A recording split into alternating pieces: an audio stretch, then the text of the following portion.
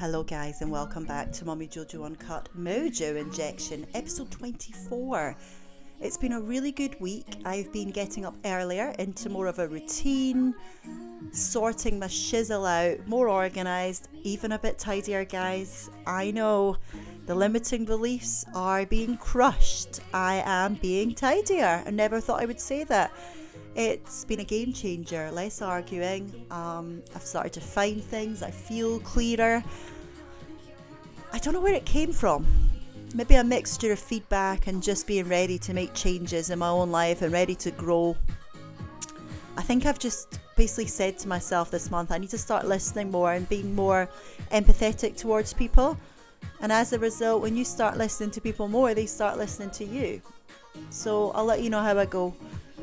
A week and a bit of being tidier, less cluttered, less rouse, getting up earlier, more exercise so I'm losing weight, and just feeling focused. I mean, it's November now, November the 11th, and we were out at church this morning for Remembrance Sunday, and it really hit me how much we have to be thankful for and how much people are willing to sacrifice.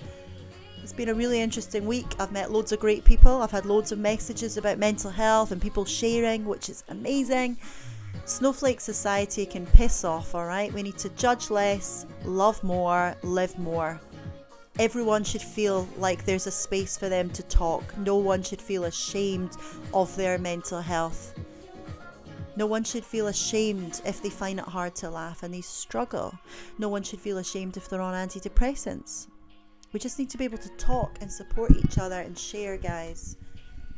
So this week, I have Elaine Fleming from Ginger PR, talking all things being a mum boss, mental health, blogging. So we cover so many topics, and it's completely raw and uncensored. It's what we like to do here. So welcome and enjoy this chat. Elaine's an absolute legend. Great taste in music too. And yeah, I'm just delighted to have you here. Guys, please keep rating us. Just hit the star. You can do it every week. It just means more people will find us. And in a world that can be hard, my vision is to give out as many Mojo injections as possible. So please hit that star so it comes up. This podcast is available across about 13 different platforms now, including Spotify. So it's really amazing how many people will be able to reach into it and will be able to really make a change, get people talking, inspire people to live the life they want. And Elaine certainly does that today, so it's a real honour. And can I just say, this girl, damn, she makes a nice homemade raspberry jam. Elaine, thank you and welcome. Right, we're good to go, baby. Let's do this. Welcome. Thank you for coming. Thanks for being here. My pleasure. Thank you for inviting me. Oh, great to have you here. And properly, I feel like I've already met you. Honestly do. So it's kind of like, hi. Feelings mutual. Yeah, it's like we've never met, but yeah, we have figured out that we almost ended up on the same course, communications. We could have been like Bessie mates. We could have for been like 20 years or something. Well, how many years ago was that? 18 years ago. Pretty much. Yeah, a long time, which Wow. is scary to think about. It's really scary. It's got me thinking of this kind of sliding doors moment.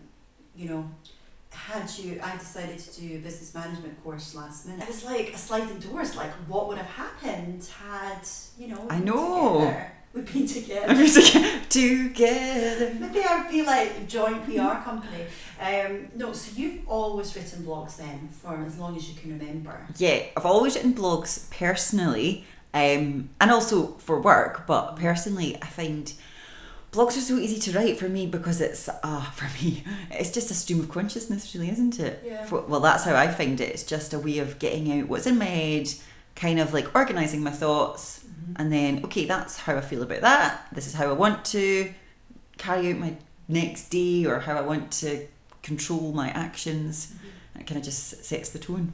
It's interesting. I mean, have you written all your life, would you say, or? Well, I've written all my life in that I kept a diary. Me too. Share it in the book. Oh, Chapter yes. 6. So I kept a diary probably from the age of about 14, and I've still got most of them. Okay. And I would write most nights, right through into my, I think I was about 19 when I stopped. Did you find you wrote more when you were unhappy or you were stressed or someone let you down? Well, my three main topics, because I would quite often would like write an agenda at the top of. Love an agenda. Yeah. You keep me right. And I would also like write jokes to myself in them, and I read back and I still laugh at them, which is so sad. That is so cute. You wrote yourself jokes to make you laugh. Yeah, I'd write things as I was thinking them, as I thought they were, something, as if you were talking to a girlfriend and you would say something funny. I would just write that down in the diary. I love that. So usually my topics were work / uni work. Yeah. Kind of like what you should be doing. Diet / losing weight. Boys. Yeah. Those are my three main areas of concern. And probably for the vast majority of women, men as well. But the podcast we put live last week with Get Honed, that was powerful. Very open about guys, the pressure to lose weight and to be a certain way and to conform. Guys probably have as much pressure as us women. Oh, definitely, but it's almost harder for them because you don't show it. You don't have that outlet to find support as readily. Yeah, it's hard. Yeah, because when you write and you share, it definitely helps, doesn't it? Oh, totally. It's a bit of a good for you to get it all down. It's like writing's always been my mojo injection. So I think of blogs, and I think with a blog, the more authentic you can be, the more of yourself that you can give, the more people will relate to it. Totally, because although you might think it's a stupid thought, so many other people will be having it. You're not in the nicest way. You're not special. You're not the only person who's thinking that. Yeah. So many other people are. Yeah, because we've all got minds. You are not alone. Tune. I think, and when people write to you and go, "Oh, I felt that way too," you're like, "Oh yes, such a nice buzz to know that we can all help each other out by words." Yeah, if exactly. you use them the right way. Exactly. Words are powerful. They're extremely powerful because I think I'm lucky in that I can articulate what I'm feeling quite well, especially when I write it down.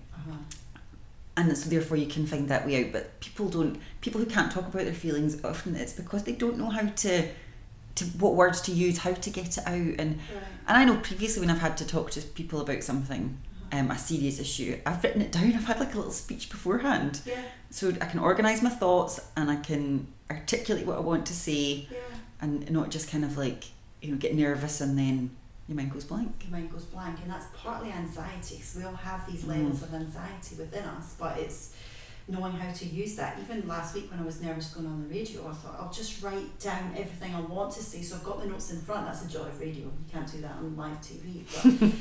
But, a massive clipboard in front of your face. Yeah, but it's trying to be as planned as possible. And I guess for people like us who oversharers, or we're used to communicating, it can be easy to take that for granted, and it might be hard for some people to talk openly about stuff, but starting a conversation always helps. Oh, totally. You were saying that you used to have a blog in 2004 about weight loss and diets, and things have come on a lot on social media now, and there's this whole body positivity movement. How do you feel looking back at that person in 2004 who wrote all about weight loss? Has your attitude changed slightly? Yeah. My attitude has changed slightly in that at the time I had sort of very much made up my mind, right, I've been overweight for most of my life and I really want to try and get a handle on it, and this is it, I'm going to focus. I'm not going to do my usual lose 10 pounds and then put it all back on again, which had been the cycle for so many years. For so many people. Unbelievable. You feel great and you're like, this is it, nothing will stop me now. Oh wait, hang on a minute, I've just totally fallen off the wagon and I've lost confidence. Yeah. It's funny how it can happen so quickly. Oh, unbelievable. Yeah. You're like, smugness comes to bite you because you're like, I've cracked it, and then literally an hour later it's all gone wrong. Yeah, it's like, where's the motivation gone? I was nailing it. I was in a size 10 like last month. I was so focused, and now the weight's coming back on and I feel miserable and yeah, it spirals. I know, it feels awful. So I thought, right, I'm going to do this, and I was really probably quite old-fashioned about it, and that's not old-fashioned, but I calorie counted. So I was very regimented with what I was eating in terms of monitoring it, and probably wasn't doing it in the healthiest of. It was healthy, like I was having regular meals, but I was probably not eating as much as I should at the right times, and then saving calories for nonsense like sugary things and stuff.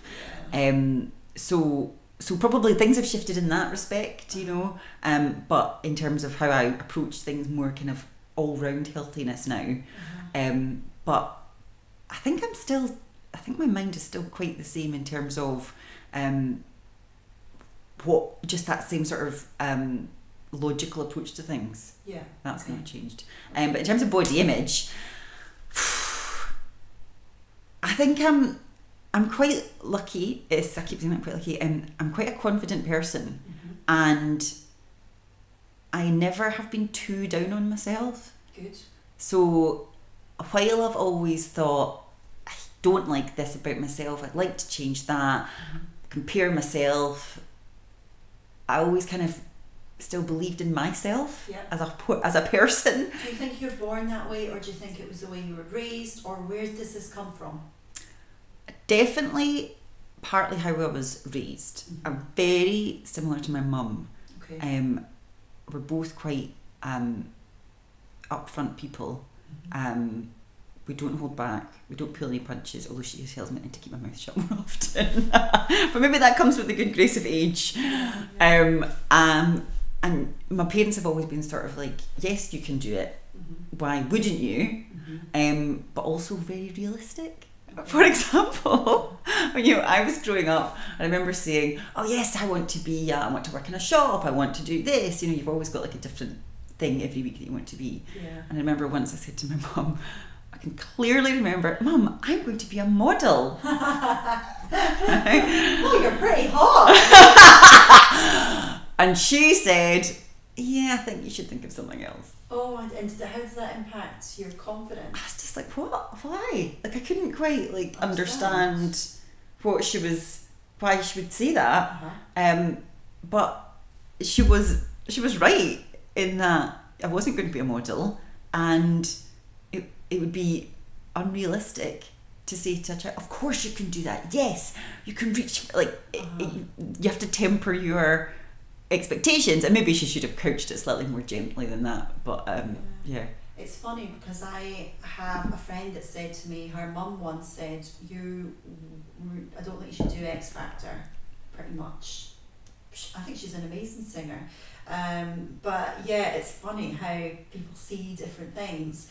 I think sometimes though, people see things, fair enough with a model, maybe your mum looked and thought, right, one, you don't really want your daughter going into the modelling industry and eating cotton wool and all these stereotypes we hear about. But, sometimes words can cause limiting beliefs for people, right?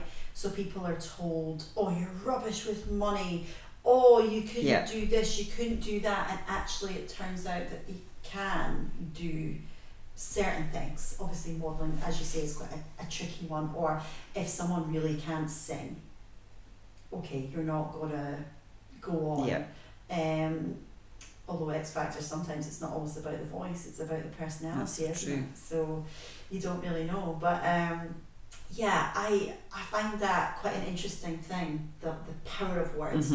But you've had this kind of self-belief inside yourself, because I talk about this quite a lot, and it's looking back over the years when people would say awful things to me. Some of it I would really take in a stride, like the things about my appearance.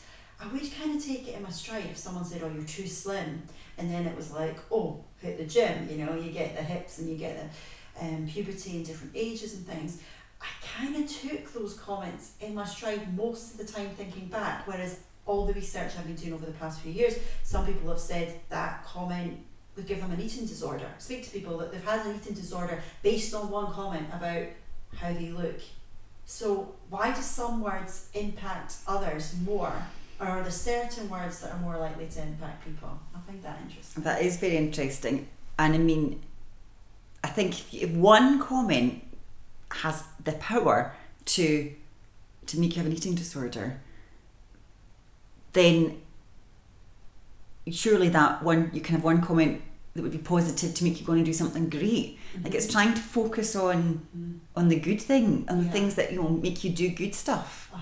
I mean, yeah, I find it, I struggle to sometimes understand people who are so full of self-doubt.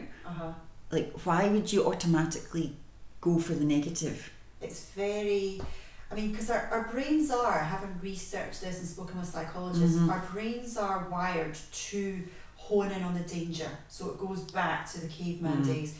Our brains are wired, so just say I go into Amazon and I've got 35-star book reviews and I get one star. My brain is wired to focus on the 1 star. But what I've managed to do with the whole Mojo, like getting my head around it, is I still get the negative thoughts coming in, but I show them the front door before they breed.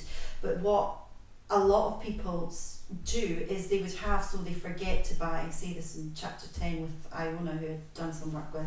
She's a hypnotherapist, battled with mental health most of her life. She would say, right, you forget to buy milk. You forget to buy milk, and then you start to tell yourself, I'm useless, I'm a rubbish mum, I'm a rubbish wife, and the thoughts spiral. And it's a pattern that a lot of people from the research that I've done get into. So they focus on the negative rather than all of the positive. And I'm with you, I think over the years, I try and remember the really positive comments that people have said. You're going to go and do this, you're going to do that, you are, you know, just compliments that build you up. So would you say you try and focus on the positive things you've heard? Yeah, and also just kind of like, it's almost like a bit bloody minded. Sometimes, so I get negative thoughts just like everybody else, but instead of sort of thinking, so you might be asked to do something and I was like, oh my god, I don't think I can do this. I'm gonna mess it up, I'm gonna get into trouble, and I'm gonna make a fool of myself, I'm gonna let people down. But then I sort of think, right, stop, right. Think of all the other people who've gone before you, who are possibly a bunch of idiots, and they've managed to do it. Like, if someone else has managed to do it, then why can't you do it? Exactly. That's what I always sort of think, like, hang on a minute, other people have done it for years before. Like, for example, giving birth, that was one, you know, you're like, oh no, how am I going to do this? And I was like, wait, I can think of 5 people on my right hand that I'm shocked that they managed to do it. So if they can do it, why can't I do it? So can you, It's like, so it's kind of like, an almost like prove to yourself. Right, well, I'm going to test myself. And at the end of the day, if all you've done is try, then that's a huge tick. That's where we learn. That's when we make mistakes. That's when we learn. So try and try and try. Something doesn't work out. Well, actually, let's have let's mix it up a bit, and you know, take that learning and put a twist on it, and that's when amazing things happen. Totally. What you've gone and done, so your background's in PR as well, is you've launched your own PR company, which is a massive challenge when you've got 2 young kids. What gave you the confidence to bash on with that? Well, it kind of goes back to one of my earlier comments. So I was working for an agency, and I knew what I was doing for the clients, how much client facing I was doing, how much control I had, and I thought, well, I could just be doing this myself. I don't need someone else above me to effectively be making more money off me doing it. So, and I could do it myself, and I could have more control over the kind of work that I would do, the kind of clients that I want to work with. So why don't I try? Amazing. So was there a type of client that you really were drawn towards? Because I know myself from agency side, there's some campaigns I was like, oh, I love this. And then other campaigns you think, oh, it's a bit flat, or I don't morally agree with this, and that's tricky. Yeah, definitely. Well, I'm always drawn towards sort of lifestyle, leisure clients, but I enjoy the beauty of working from an agency background is you can have to deal with whatever clients are throwing your way. So while I love to do consumer stuff, effectively where there is a thing that people can experience, whether it is a tangible product or whether it's, you know, going to take part in a theatre show or something, I also enjoy doing like the business stuff as well, because you learn about so many other different industries, and you know, there's always someone different to meet, and then setting up on your own, your fussiness levels do have to be somewhat tempered. It's like, right, where's the work coming from? So but that kind of that works so well because you meet people, if you do a good job for them, you get on well with them, then they'll introduce you to someone similar, so it kind of breeds a similar type of person that you could potentially meet. Word of mouth is so powerful. Unbelievable. So powerful. And people will say things like, they're reliable, they'll turn up, they think out the box, they're nice to work with. Definitely. If you're nice to work with. Definitely, because I think in agency, a couple of times, there were a couple of clients that I found really abrasive and masochistic, I would say. And there's nothing you can do, but you've got to do your best and work for them. But if they've decided that they're not going to get on with you, then it's a challenge. It's a real challenge, and it must be nice though to have that control. So you could say no. You could say no if they're being absolute assholes, because that's your mental health as well as your. Totally. You've got to have the balance. What's your wellness worth at the end of the day? I remember being down in AXA, a meeting with AXA with an old agency, and one of the guys in the room was just so sexist. He wanted a male account manager. And I went down there full guns blazing, but he just no. It was a lack of people chemistry, and it's tough. It's tough because you are going to get the wasps in life that sting at you, and no matter what you do and how creative you are and nice you are, if your face doesn't fit or totally, you could turn into another person, but they still would know it was you and they wouldn't take you on. Yeah. So and people like that, you just have to think, right, well, don't waste any more energy over them because they're never going to be happy with you. So it doesn't matter what you do. Exactly. They may see you as a cheap Lamborghini. I always like to use that analogy of champagne. Be the champagne. Yeah. Actually, need to copyright it. My brother David originally wrote the champagne of the party line. I think I gave him credit. But I just love that. It stuck with me. Be the champagne of the party. At work, at whatever you're doing, just whatever you're good at. I think for you, because you enjoy PR, it was a natural progression for you. If you hadn't really liked the agency side of the work, you wouldn't have had the passion, because to set up your own company takes a lot of passion, but also a sacrifice, like hard work, paying for childcare, working at night, missing Made in Chelsea shows, having to find the time. For me, missing, I made a joke on the blog the other week, if it hadn't been for Scott's love of going to Costco on a Saturday morning, I may not have written the book, because he would take the kids to Costco, have their pizza, which I'm not that into, it's too deep pan for me.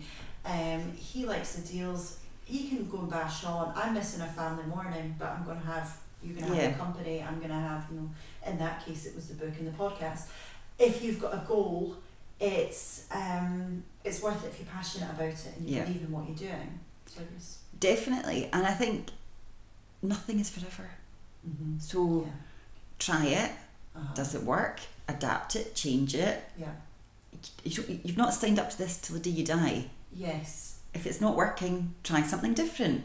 And you've learned from it along the way. So it's I love to plan. I mean, I love a plan. I love a plan. Oh, it makes me feel so happy. I love writing it all down. Exactly.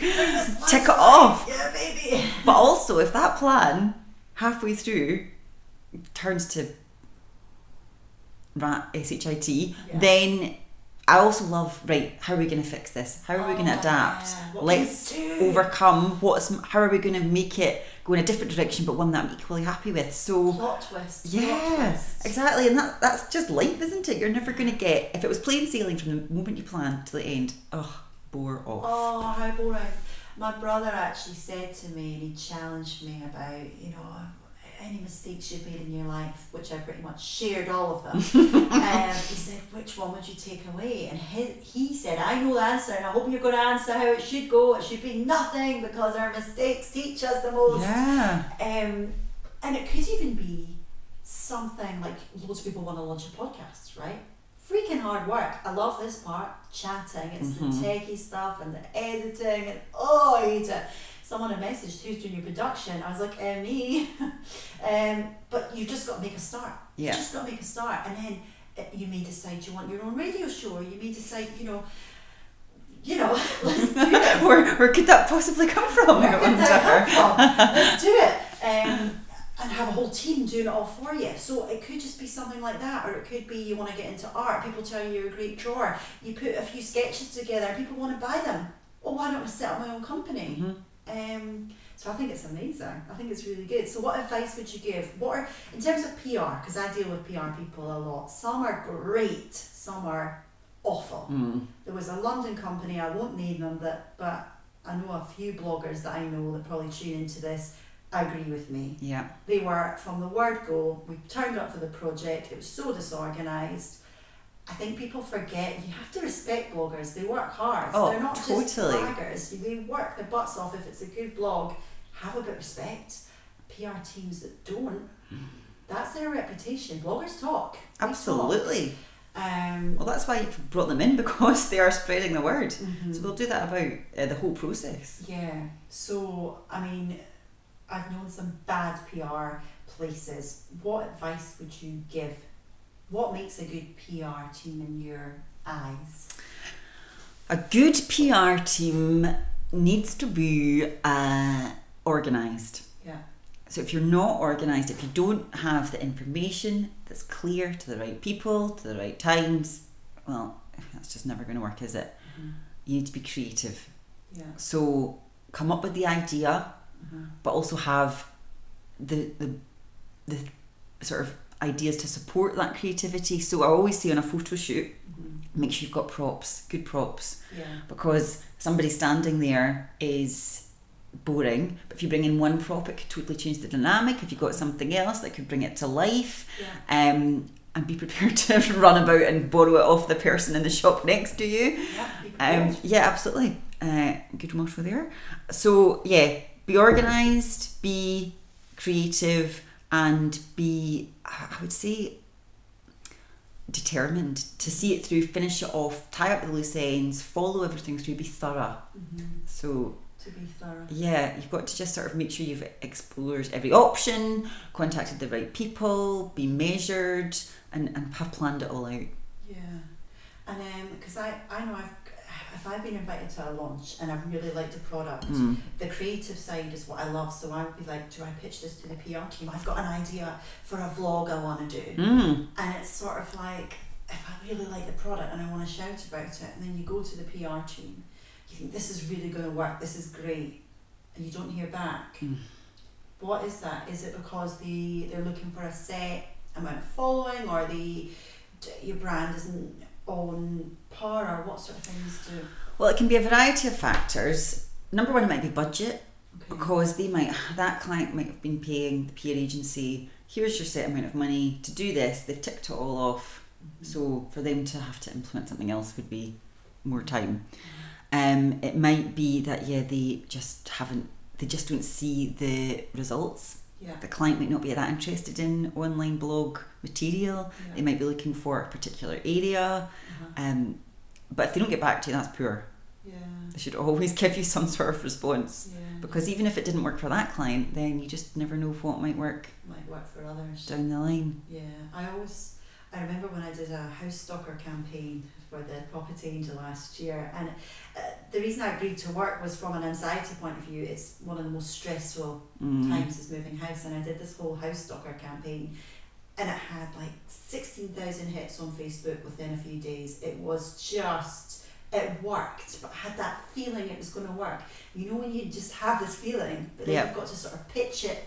I mean, I didn't have to go through PR then because it was direct with the guy, but you've got to pitch it to PR. I guess it's just making sure. So if bloggers were going to pitch to you, what would you be looking for? Just the same way that if I pitch to a journalist, you need to be really clear about what you're offering, what is the idea, and how it's going to come to life. How so, you bring it to life. How is this going to be executed? Are you going to need photography? Are you going to supply photography? Are you going to need interviews? What content do you need them to deliver? What are you going to deliver? When is it going to happen?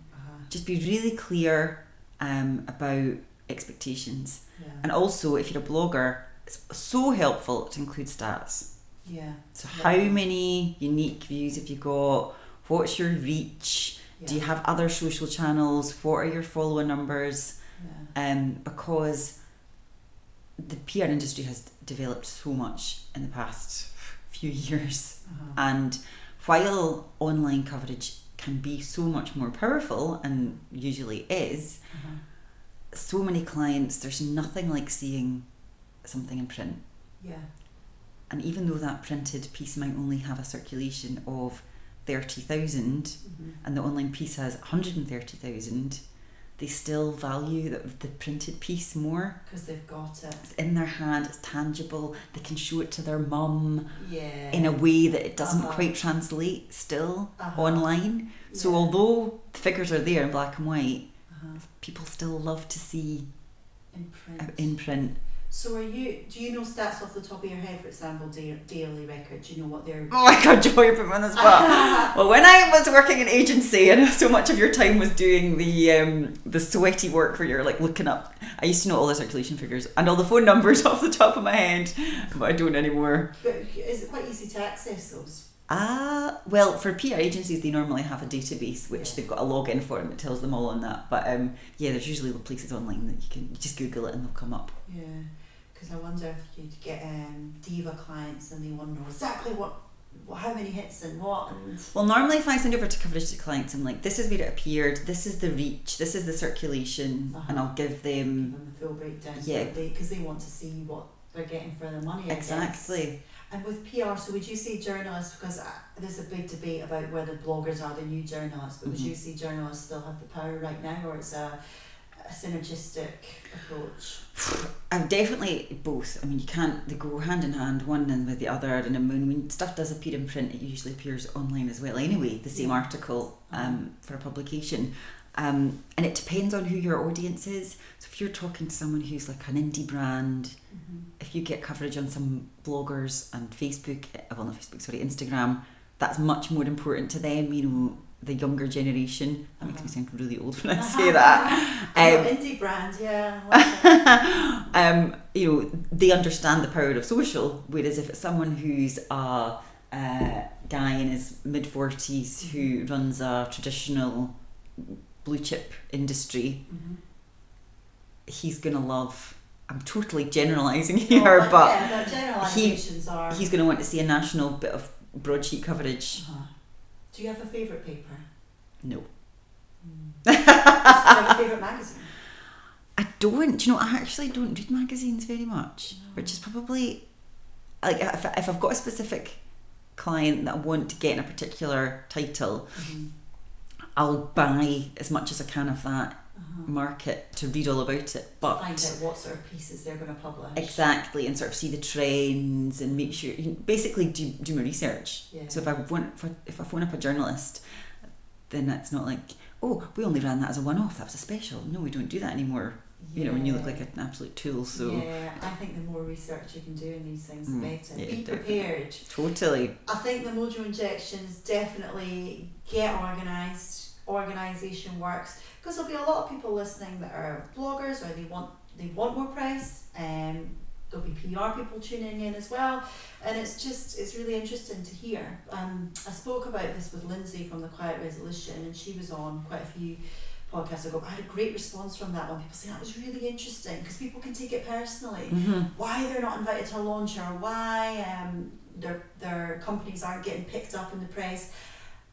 What a famous author I was chatting to last week, she said to me, it's a game, the rejection game. That is part of the game. You have to be rejected. Yep. You're going to get so many no's, because I heard something that journalists get about 500 pitches a day. Oh, it's crazy. Really? And the way that the print media is set up now, they used to have much bigger teams covering all title, one for each title, whereas now if you've got a group of newspapers, there's one journalist that does lifestyle for all 3 titles. Wow. So they're stretched so tightly, so they're getting so much information coming in that you really need to be targeted with what you're saying and make it worthwhile, and develop those relationships. Yeah, but how do you develop them? I guess, is it networking events? I think a lot of my relationships are ye old, and I've had since early days, but it is just like, offer to go out for coffee with them. Maybe they can't meet for coffee. send them one of your clients' products in the post. Just sort of build up that rapport. But also journalists aren't just on email or phone, although phone is sometimes not the preferred method. They're also on Twitter, they're on Instagram. So tweet them. Absolutely. Send them a hi. Yeah, totally. Sometimes, you know, get into their DMs, that's another way to cut through. Yeah. Same as anything else, like how are you trying to get yourself noticed? Yeah, it's interesting, and I hear there's a lot of good journalists and a lot of bad ones. What's your thoughts on that? Well, just mostly I would say that, well, I'm very fortunate in that the ones that I've dealt with and do deal with are very good, and they are experienced and they know exactly what they're looking for, and if something's not right for them, they'll come back to you and say, no, it's not right, and then you know, that's fine, that door's shut, so I'm not going to waste any more energy trying to knock it down. There can be bad ones, and there can be, sometimes it's just understanding what the paper's looking for. So they might be looking for something which is slightly more, I don't want to use the word sensationalist, but they might want more of a meaty hook. So depending on the content, they might like ham it up a little bit, or they might kind of dig for a slightly different angle. So then that's up to you to decide how that's going to play out. It was funny because you wrote, because it was Maria from the Daily Record I dealt with last week, and I actually said on Insta Stories, she was so professional. She checked everything, she was in touch with me to make sure I was happy, because it was a sensitive subject. Yeah. And the article was very positive in ways, you know, and she put a spin on it, and you'd messaged said, oh, Maria's great, so you obviously know the good ones. Definitely. And you know, you've got that go-to sort of group of contacts that you're like, but I know this is what might work for them, and I'll get their feedback, and it's just, it's almost like colleagues in a way that, you know, you kind of know who you can trust and who's going to support you. And also, just like for bloggers, PR people are trying to get good hits for their clients. They're trying to get great coverage. So if you go to them with an idea that makes their client look good, it's good for them, because they can say, I've just contacted this blogger and we came up with this idea. Yeah, they can say it. Exactly, so they can make it work for them as well. It's working together, isn't it? Totally. Creativity. So another thing I love about you is your love of running, and that helps with creativity. I mean, don't you think? Because you're obviously a really creative person. Well, I laugh when you say that, because I did have a boss once told me now this has stuck with me. Here's a negative comment. Had a boss at an agency who told me I wasn't creative enough. Banged. He constantly would bang on about it. Was he intimidated by a strong woman? No, because he worked with a lot of women. He was very creative, but in a kind of like trailblazer entrepreneurial sort of way. Okay. And I am not naturally a risk taker. Right. Okay. So sometimes I would play it slightly safe. And you know, kind of, but this is what I know, and then I'm going to veer off a little bit. And I've got better at that as I've gotten older. But when you're younger and you're like, I don't want to get into trouble for doing the wrong thing too much the wrong way. So I was told quite a lot in that job that I wasn't creative enough, and that really pissed me off.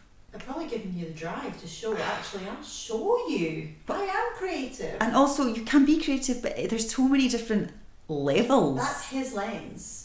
Exactly. His lens. Exactly. So it was kind of like, also being wild and zany doesn't work for everybody. It doesn't work for every campaign. You need to adapt. Yeah, that really annoyed me. So I would say I'm creative in that I like to come up with different ways of doing things and different ideas. I'm not artistic, which is something I quite often like to point out, that being artistic and being creative are two different things. I'm not artistic at all. As I would agree, I'm not if you see my handwriting. I'm just saying all these books, and my handwriting is horrendous. Be a GP. Oh no. So yeah, I would definitely like to say I'm creative, but it probably does you have to work at that slightly, I would say. Yeah, but I think there's toolkits to get the creative juices flowing. And one of those, which I come back to time and time again, is running. If you can't run, I would say do a brisk walk, or just a walk if you have injuries, or you know, you're going through treatment at the moment.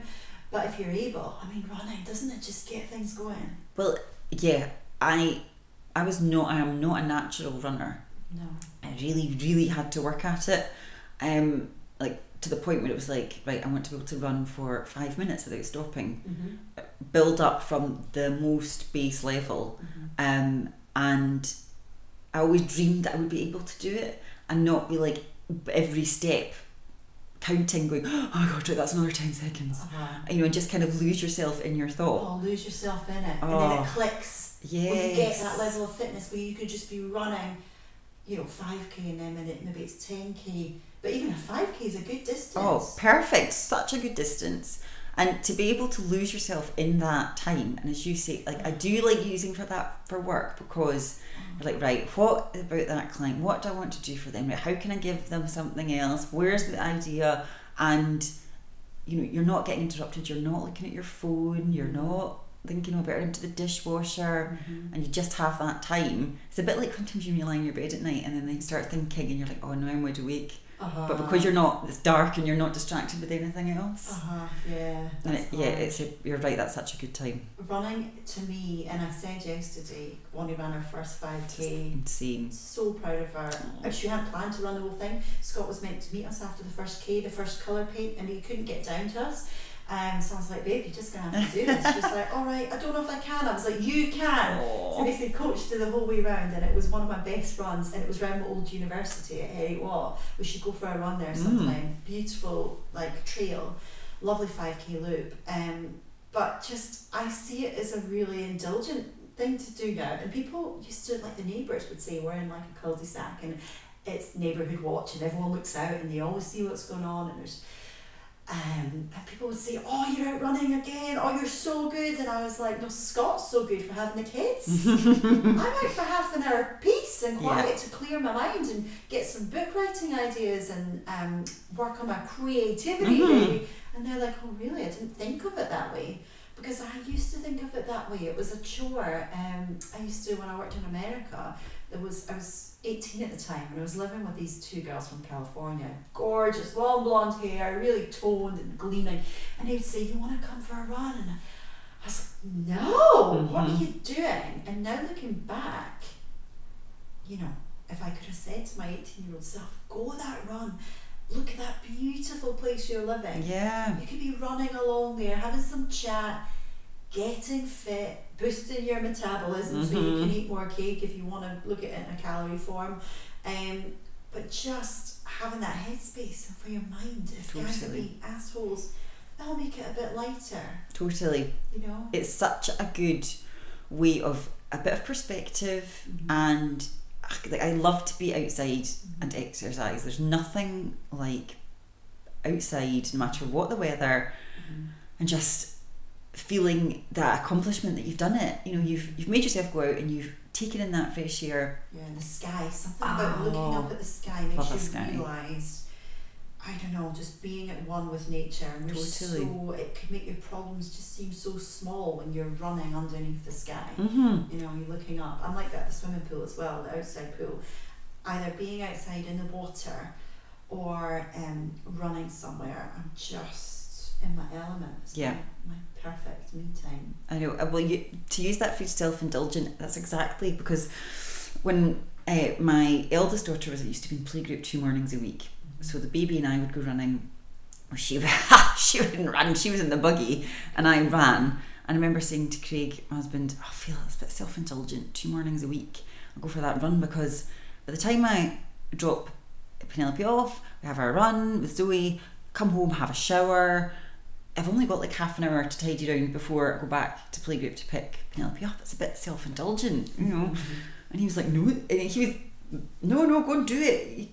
You know, it's making you happy. And I sort of thought, yeah, it does feel a bit like, oh, I've taken basically like 2 mornings a week just for me. But so needed. Like, it's easy to underestimate the impact that can have. Just to make time to. It's almost like time to organise your thoughts in a way. Like a metaphor almost might be like, imagine your filing system and it's just piling up. Whereas if you just organise your thoughts, take that filing system 2 mornings a week, just keep on top of it, then you're just more kind of like clear in what you're thinking. Such a good way to do it. Because I did a quiz when I was hosting an event at Sheraton, and I said to, it was don't know how many were in the room, loads and loads of people.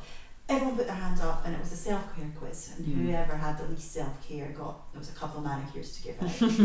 And the things people would like put their hand down, who's treated themselves to a good book or a bath or some me time for more than 10 minutes a day, and just we're a glutton for punishment because we take on so much that it just feels like either we've no time to do it. Well, actually, maybe that will help speed things up. If you take that time out, maybe that idea, you won't be staring at your screen, you'll have a bit more to give to it. Or, I don't know, it just changes things, doesn't it? Yeah, definitely, because if you keep doing, I'm sure there's a famous quote, is it Einstein? If you keep doing the same thing but expect a different outcome, why are you surprised? Yeah. You need to try something different. And I think, we're all so guilty of it when you work for yourself, when you work for anybody, you sit at the desk, you might nip out and get a sandwich and come back, and you sit at your desk and eat that sandwich. Take the time to switch off and just put the tunes on, just take a minute, have a break, and no one's going to give you into trouble for it, and you're not going to get brownie points for sitting at your desk eating your sandwich. Nobody cares. Yeah, they don't. They really don't care, do they? Just enjoy. Don't be so hard on yourself. Totally. Sometimes the simple advice is the greatest. Go for that run, take that time, get your nails done, do whatever you like, because some people may be listening and going, oh, running, that's my day of hell. Try it. If it doesn't work, yoga's your thing, or going for a walk, or just having a bit of time away. So, the world we're living in now, it can be toxic, but there's a lot of great things happening. There's a lot of fresh voices and people talking authentically about how we can look after our mental health and our physical. And the two are connected, aren't they? They work hand in hand. Oh, undoubtedly. Is that a word? Undoubtedly. And the thing is, it's really been fascinating to hear you talk about goals, and it's a lot of people out there listening will be wanting to set up their own company. They'll be wanting to go on and do things. Perhaps they're really unhappy at work, or they want to apply for a promotion, or they want to, I don't know, just do things, whatever it is. You'll know as the listener right now what's going on in your head, and where you want to take things, and what goals or dreams you have. We really can do whatever we put our mind to. Totally. I think you try and just be positive and kind to yourself. Like, the first thing if someone asks you to do something, or if you ask it of yourself, the first thing to think is, right, I can do this. I can do this. Yeah. Why would you go for the positive? Tell yourself you can do it. Yeah. Don't listen to the wasps and the people that tell you aren't creative enough, or stupid comments. People need to think, but I don't know. Trying to make noise about words and how they impact us. It's tricky. It's tricky because the more stressed people are, the more likely they are to say things, nasty things. Yeah, and I know myself. I'm very, I say straight talking, which is maybe like a nice way of saying I'm a bit harsh sometimes, and I don't pull any punches, and I know that it's easy to forget. Sometimes you can say something and you don't remember it, but the person on the receiving end will hold on to it. Yeah. But sometimes I've said things, people say, oh, Miss Positivity, kindness advocate and stuff, great. But sometimes if someone's been out of line, I have really gone to town on them and I've written letters that I've stuck with people for years. But sometimes it has to be said. If you're pushed, sometimes you need to speak back. I guess it's just knowing when the words, so something like that comment, about someone being fat, like calling someone fat, that's not really anyone's place to say, unless the person asks for advice, or, negative words that may really impact someone's mental health. I guess it's finding that balance between giving out advice that you would want yourself and being true and being a good friend, because sometimes the closest friends give us the best advice and they tell us things we don't want to hear. That's true. But that comes from a place of love. So it's listening and not taking it personally as well. But it's a balance. It's knowing what's acceptable and what's just cruel. That's, people are going to be a certain way. Like telling someone they're not creative enough, that's just unnecessary. Whereas he could have said, well, I would have done it this way. I understand why you maybe want to play it safe with this client, but, you know, you could have worded it a different way. And at the end of the day, that's still his opinion. Someone else is going to want to take the approach that you've put to the table. So be the champagne. Oh, well, we've that's almost 50 minutes. Time just flies by. I could chat to you all day. What's your favourite song and why? Oh God, Jo, I've really struggled with this.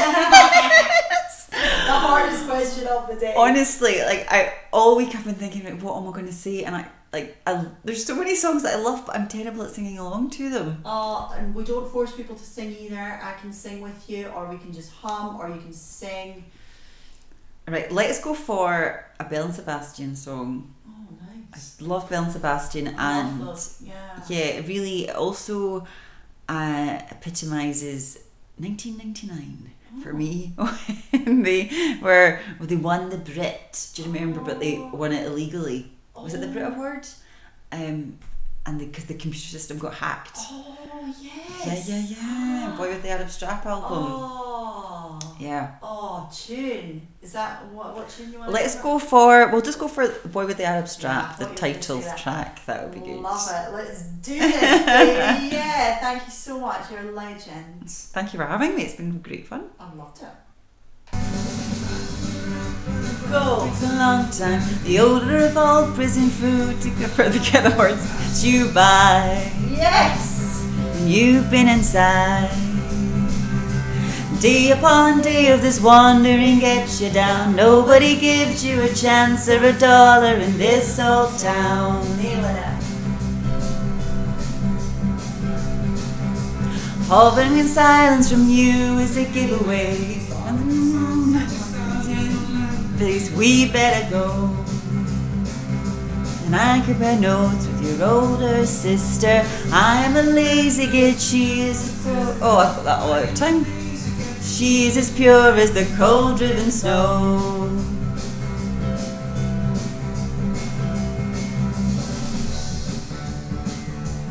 Such a good song.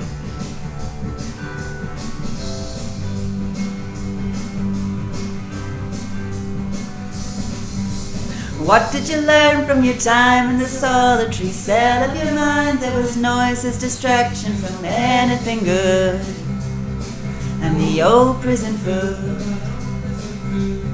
Out of my life with the chaos of trouble, 'cause anything's better than past isolation. I miss the bus. Boy from the Arab Strap. Boy from the Arab Strap. Shit. We just want to go to the pub, doesn't it? No.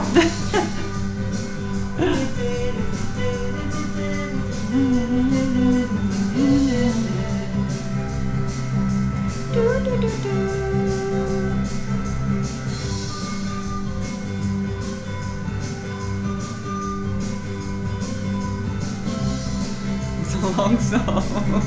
How did you all the verses?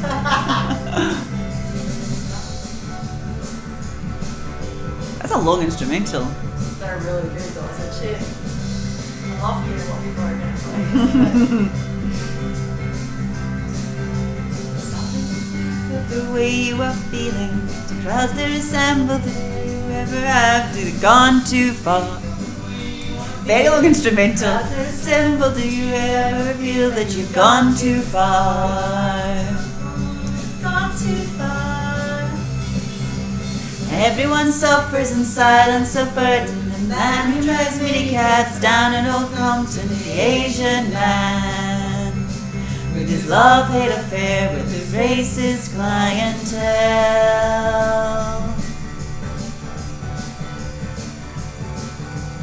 Central location as a mother's a master. She stagger about making free with her Lloyd and vicious bows. I've never sung that lyric before. We all know you're soft cause we've all seen you dancing. We all know you're hard cause we saw you drinking from noon until noon again. boy with the filthy laugh. You're the boy with the Arab strap.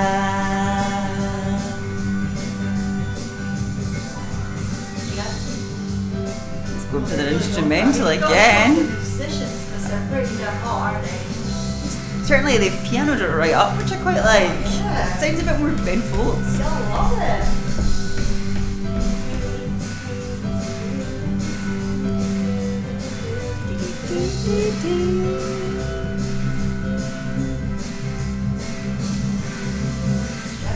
Table with suits from the shelter shop. Comic celebrity takes a backseat as the cigarette catches and sets off the smoke alarm. What did you make of the cool set in London? You're constantly updating your hit parade, your 10 biggest songs. Got style. Can take a while.